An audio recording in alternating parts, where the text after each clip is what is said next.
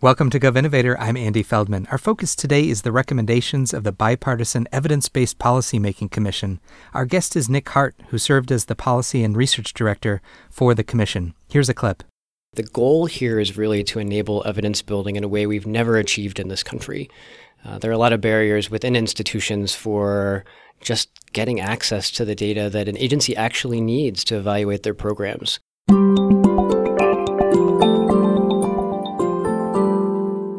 While Democrats and Republicans can't seem to agree on much these days, there was a bright spot for bipartisanship recently. Republican Speaker of the House Paul Ryan and Democratic Senator Patty Murray joined together to praise the recommendations of the Evidence-Based Policymaking Commission, which Ryan and Murray launched last year. The commission was co-chaired by Catherine Abraham of the University of Maryland and Ron Haskins of the Brookings Institution. To learn more about the recommendations, we're joined by Nick Hart, who is the Policy and Research Director for the Commission and is today at the Bipartisan Policy Center. Before joining the Commission's staff, he was at the White House Office of Management and Budget. Nick, welcome to the podcast. Thank you for the invitation. Happy to be here. So, Nick, many of the recommendations focus on making the most of the data that government already collects by giving qualified researchers, including academics as well as evaluation experts within government, greater access to those data. In other words, data from government programs and surveys, while at the same time strengthening privacy protections to ensure that those data are not misused. Tell us the motivations behind those recommendations. Absolutely. When the commission was created, it was specifically tasked with considering how we can increase both the availability and the use of data that government already collects, but specifically while also protecting the privacy and confidentiality of those data. So that's no small task. This task really emerged from a broader recognition that government collects a lot of data, and a lot of those data aren't used to their full value. And not using those data once they're collected is really a challenge, and it's unfortunate because there's a lot that we don't know about important government programs that we could learn from those data that we've already collected. So there are a lot of reasons that we don't use these data, maybe barriers to access, statutory restrictions that limit the use, in some cases just a lack of capacity for the expertise that's needed to access and analyze those data. And this is just unfortunate because we know the American people want a government that operates effectively, they want a government that operates efficiently, and they want decision makers to have good information in reaching any sort of decision about changes to a program. But today, there's far too little evidence to meet that need from policymakers. So improving how we go about securely accessing these data that government already collects and improving some of that basic capacity in government are really the first steps that we can take to improve and address those gaps. And when you think about the beneficiaries of increased access to these data, who comes to mind? In other words, what are some of the use cases of expanded access to data that government already collects? Well, I think there are a lot of users of analysis and evidence that government or academic institutions generate that are the real beneficiaries here, ultimately the public in the United States. We talk a lot in the Commission's report, and the commissioners spend a lot of time in deliberations about who specifically would access data. But ultimately, those are not the beneficiaries that we're most interested in. The real beneficiaries are the program managers that can make better decisions using statistics or evaluation, conclusions from evaluations to inform how they make decisions about their programs. Potentially congressional staff that are also taking the results from that evidence and using that to make a decision on whether it's a funding level or an input to a reauthorization for a program.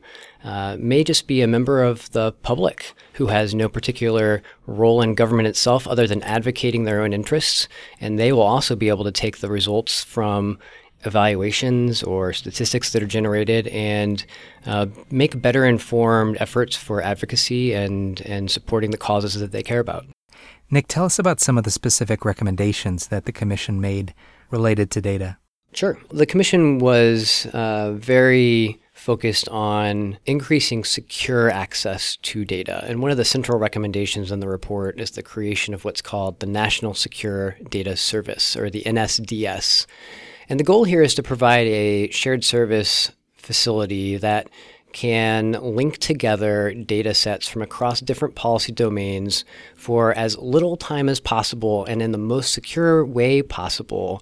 So, for example, a project that would be approved through the NSDS and data being linked across, say, health outcomes and income information, a linkage could occur and the direct identifiers would be removed after the linkage was conducted. And eventually the data themselves would be removed from this facility. But researchers would be able to access these data in a way that's rarely possible today. These are incredibly sensitive and confidential pieces of information that we only want to link together in secure operations. So that is really the goal of the National Secure Data Service, is to ensure that when we're doing these activities, increasing access to data, it's being done very securely with privacy and confidentiality always in mind. The other thing about NSDS that I think is really important to note here is that often the linkages that are happening in government today, we don't know enough about them. So one of the really specific goals that the Commission outlined in the discussion of the NSDS is to make all of this activity more transparent. So when your information is being used for a project that's relevant for evidence building, there would be some disclosure that that was happening. And we would be able to share with the American public that projects are happening, what data are being used, and ultimately that's great for transparency, not just about the data, but also just telling people what projects are underway so we can have better information about what is coming down the pike for new evidence. Mm-hmm. You can see the themes weaved together in the recommendations of greater access to data for the public, stronger privacy protections for those data, and more transparency in the uses of those data. Absolutely. Before we move on, Nick, I want to just make this as concrete as we can for our listeners. Tell me if this scenario is accurate. Let's say today you have a federal department that has a program or policy challenge. It could be improving employment rates for job training programs or addressing some kind of specific public health challenge. Today, a federal department could partner with researchers, in other words, academics or research firms, to do that kind of data analysis and research that could help inform that challenge. But today it's so cumbersome to get access to those data and to link data across programs that that kind of analysis is often not done. And so these recommendations in the report are designed to make it a lot more feasible to harness existing data for analysis and research that can improve outcomes for Americans and get better value for taxpayers. Is that a fair characterization? Yeah, so I would say that is fair to say for the entire suite of the Commission's recommendations, that the goal here is really to enable evidence building in a way we've never achieved in this country.